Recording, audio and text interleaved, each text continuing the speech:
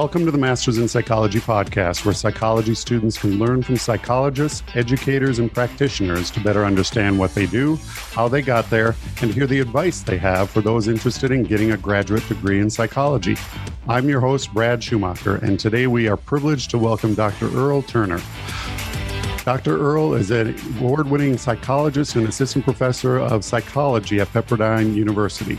He received his BS in psychology from Louisiana State University and his MS and PhD in clinical psychology from Texas A&M University. Dr. Turner writes a blog, The Race to Good Health, and is host of a mental health podcast called The Breakdown with Dr. Earl. Dr. Turner is also the founder and executive director of Therapy for Black Kids, which was created during the pandemic. Dr. Turner, welcome to our podcast. Thank you for having me. I appreciate you getting on the show, and I apologize. I went back and forth between your name. I wasn't sure if I should call you Dr. Earl or Dr. Turner. I'll go ahead and call you Dr. Turner unless you tell me otherwise. So I appreciate you taking the time.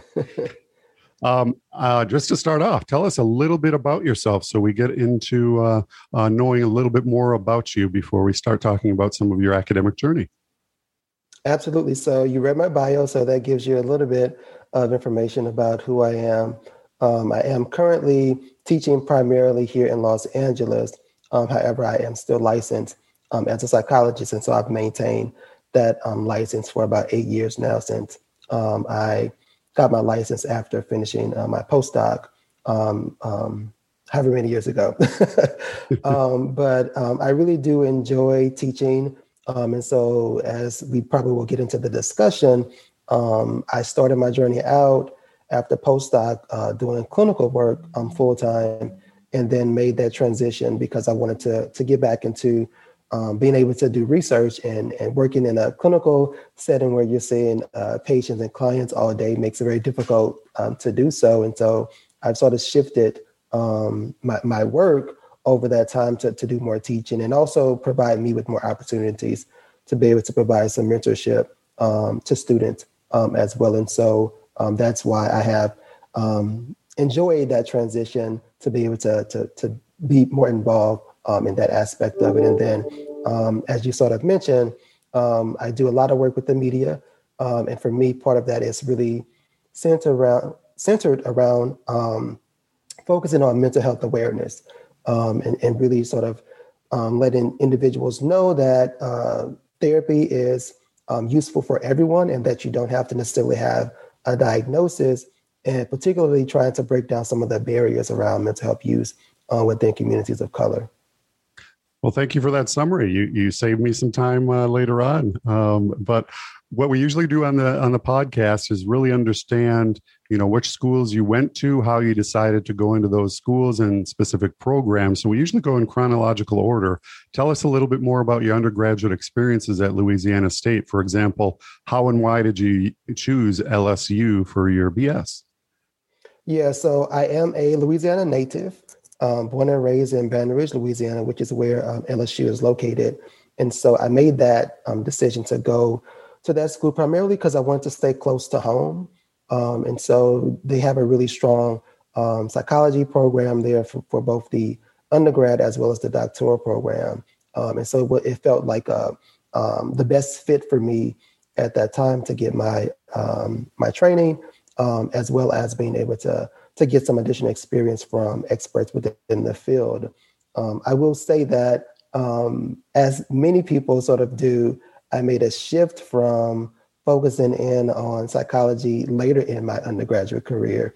And so I actually started off majoring in microbiology with plans to be a pediatrician and go to medical school. And I took a child psychology course, I think my second year of undergrad, and it just felt like that fit better with who I was and sort of what I wanted to do in terms of helping children and families. And so I changed my major to psychology and then began to do more work with some of the professors there at LSU, where I had some opportunities to learn more about clinical research and had a chance to work with one professor there who was working at a hospital, and they had an outpatient clinic focused on ADHD. And so I had an opportunity to assist with some research in that area, as well as just sort of supervise what some behavioral consultation looked like within an integrated sort of behavioral health setting. And so that sort of, again, validated my interest in being able to do that work and my desire to specialize in child psychology as I continue throughout my career. Well, thank you for that summary, because my next question would have been, when did you know you were going to focus on psychology? And you already answered that. And after you attended LSU, you actually went to Texas A&M for your master's and your PhD, and you decided to focus more on clinical psychology. So why Texas A&M? And tell us a little bit about your thought process there. Yeah, so I applied to several schools. I think for me, I didn't have like a long list of 10, 15 schools. I think I had about 5 to 7 schools that I applied to at the time. And for me, as I sort of made some decisions about that, I'm really trying to find a place where there was faculty that, has some experience in the areas that I wanted to focus on, and particularly thinking about child psychology. So the programs that I considered looked at those particular areas. And I ended up deciding on Texas A&M because of a faculty person there that was doing some work and had specialization in clinical child psychology. And I also got a diversity fellowship to attend the university as well. So obviously, like that swayed my decision a little bit. Being a first generation college student, having that sort of financial support was really helpful for me throughout my graduate training. As we know, graduate degrees are not cheap. And so that did help sort of take some of that load of debt that can result from attending graduate programs. Was it a easy transition for you going from one state to Texas like that, or were there some difficulties in getting used to the culture? Talk about that for a second. Yeah, I mean, I think, Texas is not that far from Louisiana. Mm-hmm. And so that helped a little bit, being able to visit, often. And so being able to, make a drive home to see family was definitely something that was helpful for me in terms of being in graduate school and I think adjusting to some of the culture. So, I mean, a lot has changed at A&M over the years in terms of diversity. It's still a small college town. And so I think there is some similarities in that aspect for me in terms of going to LSU, where it's a college town. And so the surrounding area that was sort of similar at A&M to what I had experienced at LSU. And so it wasn't that big of a difference in jump. But I will say that being able to be a little bit closer to home, so I didn't have to worry about booking a flight, to travel, made it easier for me to sort of be able to go home and visit, during holidays. Yeah, you're not alone. A lot of people do go a little closer to home when they go off to school. And then after that, maybe they are a little bit more brave and more confident going to a school farther away from their home or where they grew up. You had mentioned, yes, it was nice because a faculty member was doing the same kind of research that you were very interested in. The financial backing and the help there, and then being close to home are some of the main reasons. In hindsight, when you look back to both your master's, doctorate, and even your undergrad, were there other factors that came into play? And if so, what were those? And what kind of advice would you give our audience? You have one experience and you chose schools for certain reasons, but in hindsight, now that you've been through this and a professor for a while and on tenure track, what kind of advice would you give to students who are looking to go to a graduate school in psychology? Yeah, I mean, I think, definitely doing your research to figure out sort of what their graduates are doing. And so for me, in terms of factoring into my decision, that was one of the questions that I looked at is, where are where are their graduates currently working?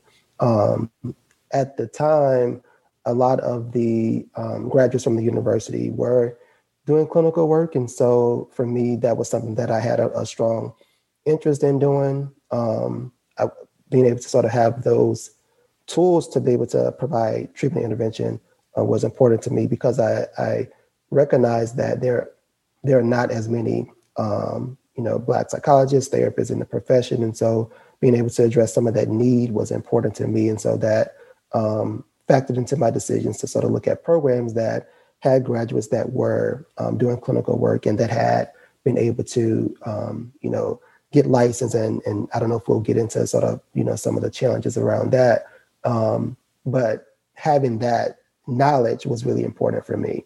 And the other piece of that was knowing that having a graduate degree also provided some opportunities to potentially teach as well. And so I wanted to be able to have that balance. And I feel like for me, that decision to go to A&M provided opportunities for me to sort of get the strong clinical foundation and background that I wanted to be able to go out into the profession and become licensed, but also to get some experience to be able to teach as well. And so I think as students sort of evaluate their decisions, thinking about, where graduates, asking questions about the faculty support. I know that in my current role, students that I've interviewed, that's a big question and valid question that, I've had students ask about how much support they get in the programs. And so I think that, that's a really important question for students to ask as well, so that you can be successful. It's a lot of hard work. And so you do want to make sure that you have the support that you need and the resources as well. Very good advice. You mentioned one thing that I was going to ask a little later on, but I'll ask it now because it's a good transition. You had mentioned that there aren't many Black psychology faculty, let alone Black psychologists in the United States. And based on my research, I found that the vast majority are white, between 70 and 88%. Why do you think, and I know that some of your work is focused on trying to debunk the myth and overcome this challenge of people of color being afraid or almost not knowing how to get started into this field? So why do you think there is such a disproportionate number of culturally diverse psychology professors in the academic field? I mean, I think one of it is sort of the stigma that comes along with it. And so obviously, I think if a community is reluctant to utilize therapy and mental health services, then it may make some individuals also reluctant to go into that profession because of how they may be perceived as individuals working within those systems. I think the other challenge that comes up, and this is something that I have really been trying to advocate for and to support in many different ways, is that for some individuals, they don't have the support to learn about how to get into those programs. And so what does that process look like? And how do you prepare yourself to be potentially competitive to get into those programs? And then the cost. I mean, I think I published an article a couple of years ago, and it really focused on looking at for Black males specifically, what are some of the reasons why they don't decide to go to graduate programs. And obviously we can have a lengthier conversation about some of the challenges around that. But from that survey data that I had collected, some of the things that sort of stood out were some of the financial obligations. There's a huge time commitment to go into a graduate program that sometimes doesn't make it easy for you to work and go to school. And so that, prevents some people from focusing in on their education piece because they do have to provide, for themselves or for their families. And so I think that's another factor because of some of the systemic issues within academic universities that make it difficult to diversify the profession as well. And we can, again, talk about some of the bias within the application process and those types of things that also prevent getting more individuals from diverse backgrounds into the profession as well. Yeah, you mentioned a couple things that I have found in my research as well. The stigma that goes along with it sometimes in different areas, financial, and then just not knowing where to start or who to reach out to and contacts and support. And then the fear or concern of having support if and when you do get admitted. Is this a good school that will help support me and my background and my way of thinking and how I want to approach this? And so I think those are very valid reasons. And that leads us to the question, well, how can we help increase these numbers? You already mentioned a few ways, obviously helping overcome the stigma. Your work within the field as well, within your communities is helping. And we're going to talk about therapy for Black kids a little later on and other things that you have done. But let's finish talking about your academic journey a little bit. What did you do immediately after finishing your doctorate? Yeah, so as a clinical psychology graduate, we have to do internship, and then we have to also get those additional hours to be licensed. And so once I finished my degree, I did a 2-year clinical postdoc fellowship in Baltimore, Maryland through the Kennedy Krieger Institute, which is a children's hospital that's affiliated with Johns Hopkins University. And so I did a 2-year postdoc there, working in a behavior management clinic, focusing on a variety of issues with children, from things like ADHD to sleeping and toileting issues, to more disruptive disorders such as oppositional defiant disorder.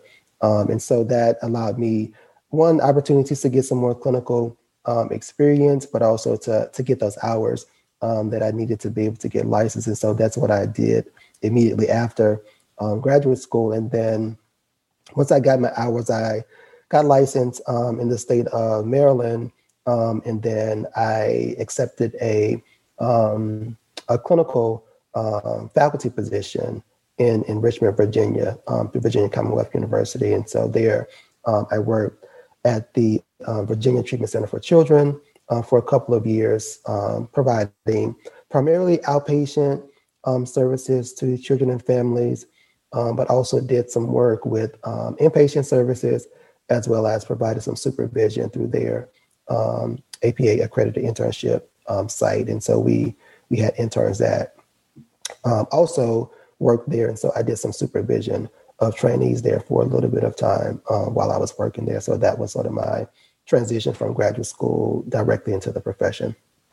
Well, thank you for confirming that. I didn't see the dates of your graduation. I knew when you started going into your postdoc. And then after that, you went to VCU, School of Medicine as well. I think in 2012 and 13. And then I believe, correct me if I'm wrong, after that, you had the opportunity to go to the University of Houston downtown in 2014 and as an assistant professor of psychology. So you basically moved from, I believe, Virginia to Texas. So you've been all over. Tell us how you decided to go to UHD. Yeah, so part of that decision was really getting back into doing some teaching and research. And so after working in a space where I was doing clinical work full time, working 60 plus hours and not really having some dedicated time to write, I wanted to sort of make a transition to be able to have time to do more writing and do some more research. And so I made that decision to look for faculty jobs and landed at UHD, and taking me back to Texas, which was, again, a great opportunity to be a little bit closer to home, to family in Louisiana. And so I accepted that position, primarily teaching undergraduate students. So UHD is a undergraduate campus, primarily Hispanic serving institution. And so being able to sort of provide some mentorship to students of color was something that I really enjoyed about that particular university, and that I was also able to get back into writing and doing some research, and really getting back to publishing, because there was a a break of time when I was on postdoc where I didn't get a chance to get, continue my publishing. And so I think if I recall the timeline correct, I had published some part of my dissertation during postdoc. And then when I started my first position at BCU, there was a gap in terms of me being able to submit anything for publication because I didn't have time to do that. And so I submitted a second part of my dissertation data, I think when I was at UHD. So that sort of spearheaded me being able to get back into my writing. Well, hopefully you saw I shared the screen, and here's a nice earlier picture of you at UHD as well. Nice smile and gave some good background on what you're doing. He'd even talked about your courses that you taught for the undergrad, and then some of your qualifications and more information that you had here as well. So it was kind of nice doing that. That's the fun part of doing all this research, is finding all this stuff and your academic journey. And then now you're at Pepperdine University. And when did you start at Pepperdine? I know that you were at UHD for 1 or 2 or 3 years, and then you went to Pepperdine. Yeah, Tell us a little bit more about that. I was at UHD for, I want to say about 4 years, actually. Okay. So I transitioned to Pepperdine, ironically, 6 months before the pandemic hit. So, oh, wow. It's been an interesting transition, and I haven't been here as, going on 2 years now that I've been here on faculty in a tenure track position as an assistant professor. And so it's been great so far. Obviously, transitions, take some time, and the pandemic has not helped with the adjustment. But so far, I've enjoyed being able to continue doing some teaching and some other work that I've been able to do with media and other things that I have going on related to media psychology. Well, good. And for the audience, I wanted to kind of remind everybody that Pepperdine is a private Christian research university. It was actually founded by entrepreneur George Pepperdine in South Los Angeles about 1937. They expanded to Malibu in 72. And now you have multiple locations in various areas as well. And so how did you decide? You gave us the background on how you ended up at UHD. How did you decide to apply for and eventually accept going and working at Pepperdine? Yeah, I think, leaving UHD was a difficult decision because it was me leaving, being closer to home in Louisiana. But at the same time, I've always wanted to have more opportunities to mentor students, and particularly students that are interested in going into the profession as therapists and counselors and psychologists. And so after being at UHD for some time and not being able to do that because I was working with undergrads, I went on the job market and landed at Pepperdine. And so as you sort of mentioned, Pepperdine has several different graduate programs. Right now, I'm teaching in a mixture between the master's program that we have, and they have several different master's programs, and also the PsyD program, so Doctor of Psychology program here. And so that decision for me to start at Pepperdine was really focused in on being able to provide some more mentorship to graduate students and to teach in a graduate program. And so I have enjoyed that so far. It's great to have a little bit more connection to sort of the clinical area since I'm not actually doing therapy right now. And so I can sort of share my clinical experiences with students that are interested in going into the field so that they can sort of learn a little bit more outside of just what's in the textbooks that they may be reading. Yeah, so that's a nice summary of Pepperdine. And you mentioned that you're on the tenure track. And I don't want me to dive into this too much, but I know that different universities and different colleges and schools and programs have different criteria depending on if they're research 1, 2, or 3 institutions. So Pepperdine, kind of give us a high level view of, what is it going to take you to get tenure and what are they looking at? Yeah, well, I mean, there's a lot of similarities, and as you sort of mentioned, it does differ across universities. But in terms of the areas of focus that they're looking at, you know, teaching, scholarship, as well as service, or some of those same areas that are going to be looked at here in terms of my own tenure process.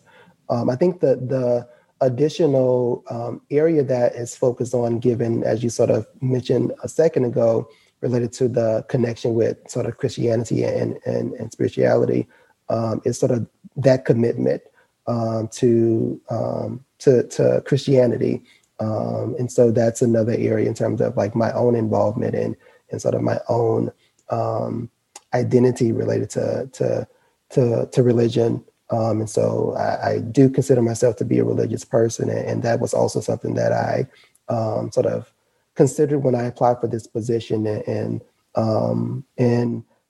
gave me a different opportunity to be able to sort of connect my own sort of faith to the work that I do, and some of the areas specifically connected to my research, looking at African Americans or the Black community, and sort of understanding how religion and spirituality are helpful parts of resilience, but also looking at what's that connection between therapy use as well. And so there has been historically some research that really has looked at, you know, for individuals that may have a strong sort of spiritual or religious connection, that could potentially also serve as a barrier for them in terms of seeking services, because they may have preferences for seeking out religious or spiritual coping practices or pastoral types of counseling as well. And so that has been a consideration for me in terms of this particular position, and being able to sort of continue that area of my research, which really also is connected to some of the focuses within the university. Mm-hmm. A lot of community-based research and direction, and looking at all of your vita and your current research as well.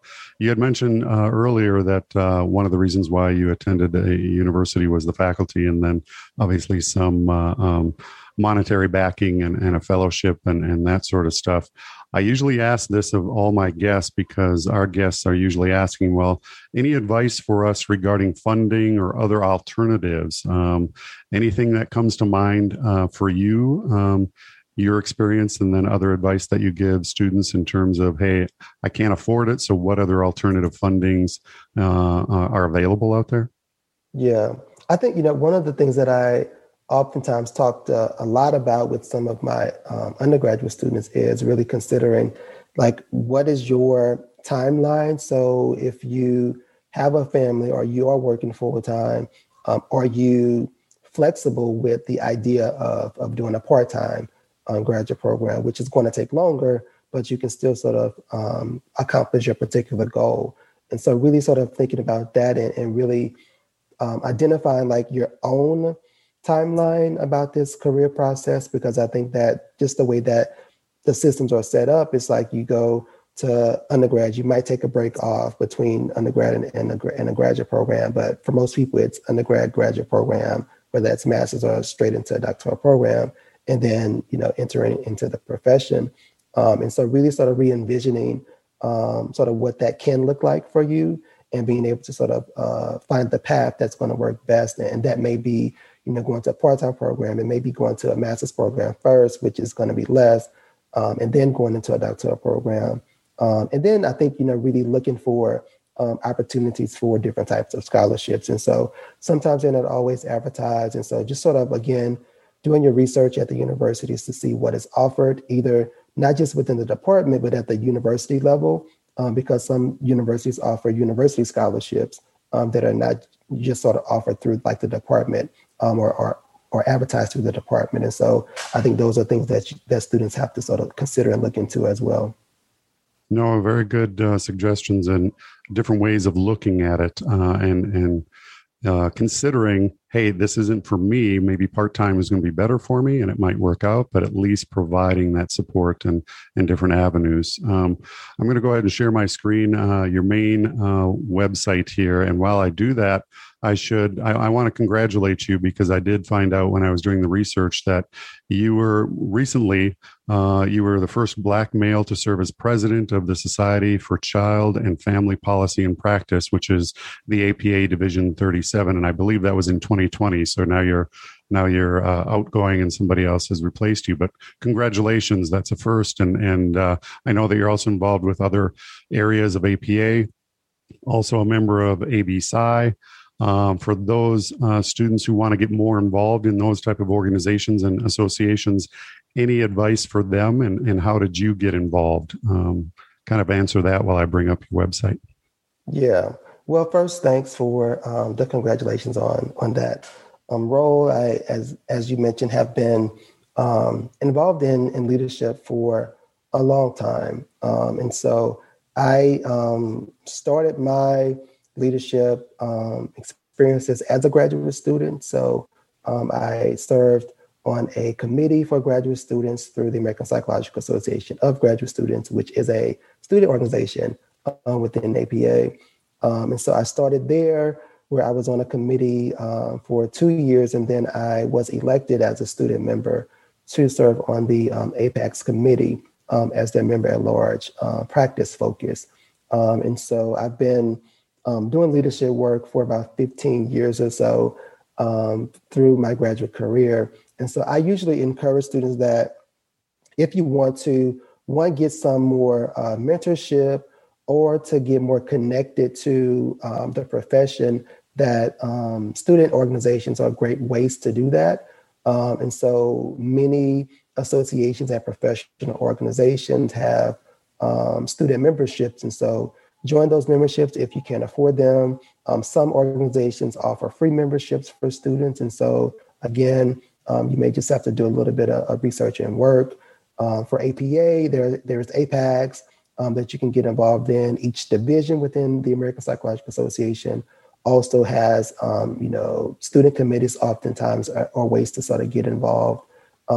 Association of Black Psychologists, or AB-Sci, also has a student circle, and they often have many chapters of student circles within different states, which is another way to sort of get connected and particularly when you're in graduate school, to connect with other students from your own background and identity can be really helpful and important. And so look into those opportunities, go to their website, reach out to the student reps for those organizations, and find out how you can get connected. I also recently, I think 2 years ago now, founded a leadership institute for APA Division 53, which is Society for Clinical Child and Adolescent Psychology. And so we just had our second leadership institute this month, and that is really focused on providing some mentorship opportunities as well as leadership development for students from diverse ethnic, racial backgrounds, as well as thinking about those that may be from other marginalized communities, such as within LGBT communities or those with disabilities as well. So just a range of diversity. And so that Leadership Institute was really founded to sort of build a leadership pipeline. And so I'm really excited about that and to have the support from APA Division 53 to fund that initiative and continue to sort of support students in terms of their own development. Wow. That was a lot of information. I appreciate you going through that. And while you were talking, I was sharing your website, and then I did show for the audience those two different societies and APA divisions, APA Division 37 and 53.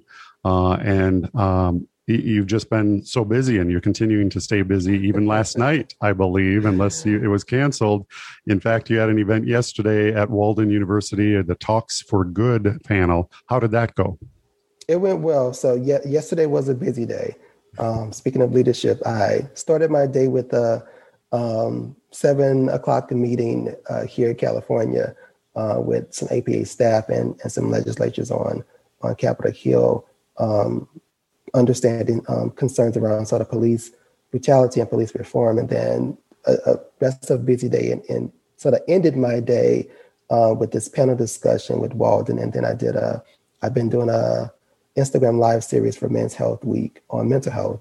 And so that was after that panel discussion. So definitely a lot of things going on, but really I'm excited about the panel discussion yesterday, particularly talking about sort of the impact of COVID on children and families, and what are some ways that families and schools and communities can help children as we sort of transition back post-pandemic.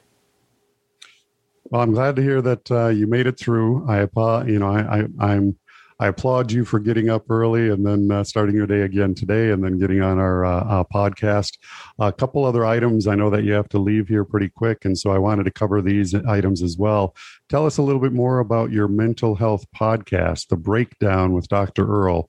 When did it get started? How'd you come up with the idea? That sort of stuff. And I'll go ahead and bring up that website while you're talking about it. Yeah, so I started the podcast in 2019, I think, about 2 years ago. So I'm about to wrap up the 4th season of the podcast. And so there are a lot of mental health podcasts that exist. And so I was a little bit reluctant to get into the podcast world at that time. And I had several friends and colleagues that also had podcasts. And so after some continuous encouragement, and also me just sort of really thinking about what am I adding to podcasts, I decided to focus on issues related to Black boys and men. And so again, for me, the idea about sort of stigma in the Black community and really bringing some awareness to different types of mental health issues, but also highlighting Black professionals and therapists and individuals that are advocates for mental health in the Black community, to have those conversations, and really adding in the lens of psychology and psychological science to that discussion. So we're not just sort of talking about mental health, but also adding that sort of expertise in there as well. And so it's been great doing the podcast. I've been really humbled by the guests that I've had on and what I've learned from them as well throughout this time period. And just being able to sort of share, I think, it's often challenging or difficult to have conversations around mental health with men. And so I think the podcast has really been helpful to sort of spark some of those conversations and to increase our awareness about, men can also be able to experience traumas and difficulties and be able to sort of navigate those things, and that it's okay to express a range of our emotions. Well, I'm glad that you shared that, because that leads us into the final topic before I have some fun questions at the end here for you. I mentioned therapy for Black kids. Tell us a little bit more about this. How and when did that get started? And I'll go ahead and share the website for that. Yeah, so I started Therapy for Black Kids. The idea came to me actually during the pandemic, but it wasn't until earlier this year in February of 2021 that the content and the website was released. And really the focus of being able to make sure that we address the needs of Black youth.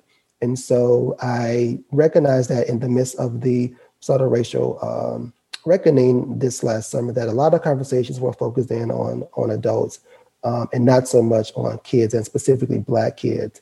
And so I wanted to provide some resources, information for parents as ways to help kids sort of cope and navigate these challenges around dealing with racism and racial injustice, but also the idea of just focusing on healthy emotional development. And so I think that's a part of the sort of development that's oftentimes left out, particularly we talk about schools and how schools don't really spend a lot of time sort of about emotional awareness. And so I really wanted to sort of do this as a way to give parents some tools to do that. And so Therapy for Black Kids, we try to host events about once a month, focus on a variety of topics. And so at this point, and people can go to the website and get to the social media pages and the Facebook page. But we've had events around autism awareness and talking about autism in the Black community. We've talked about, again, coping with racism and fostering some support for that. We've also talked about other ways to engage in sort of resiliency and racial ethics socialization through talking about sort of career paths and sort of career exploration with kids and sort of what that means to talk with them about other options that they have in terms of going into careers in science and math or even psychology, for example. Mm-hmm. Two last questions before we let you go. You have any specific advice for Black students or particularly Black students who are interested in attending graduate school for psychology, or just in general, any advice for specifically designed for Black students who are interested in furthering their academic career? Yeah, I mean, I would definitely say, mentorship is really important. And so there may not be opportunities to, at your, let's say, undergraduate university to have a Black faculty person that you can sort of get connected with. And so definitely consider going to conferences as an undergrad. That those are really great opportunities to do some networking and, get people's business cards or find out about their websites and reach out to them and set up an email to maybe ask them some questions.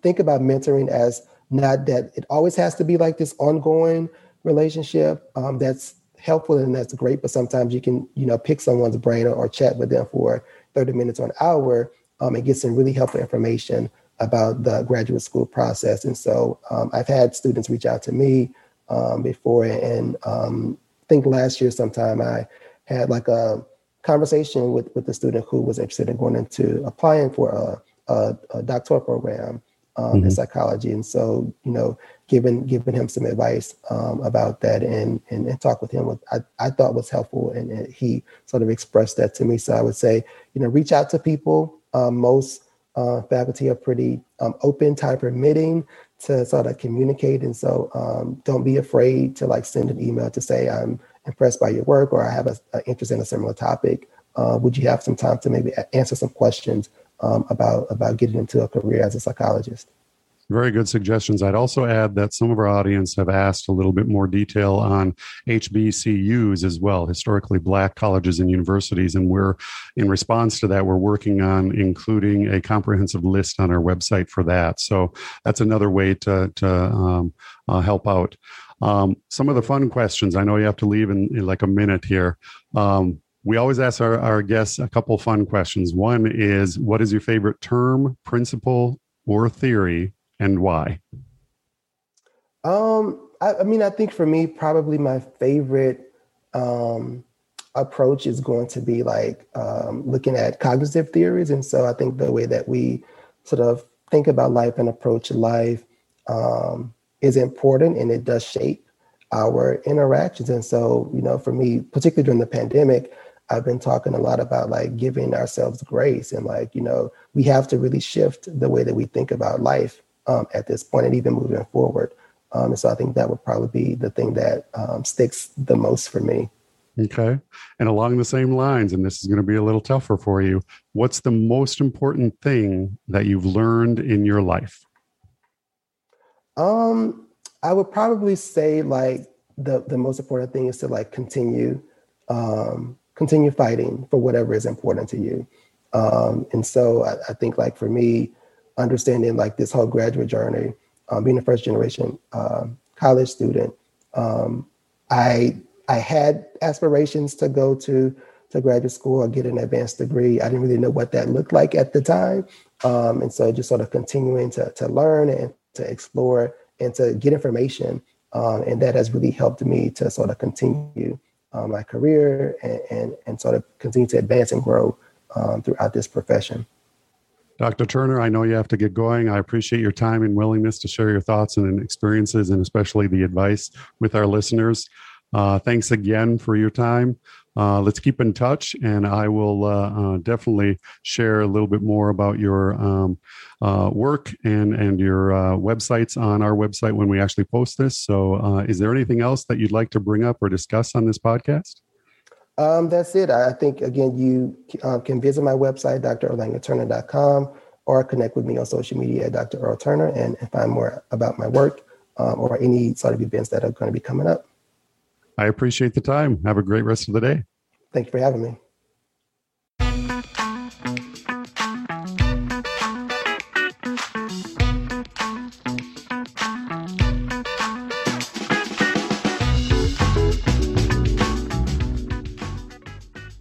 Thanks for listening to the Masters in Psychology podcast. If you want to learn more about our guest or listen to other podcasts, you can visit our website, mastersinpsychology.com, where you can search through all of the schools in the United States that offer advanced degrees in psychology.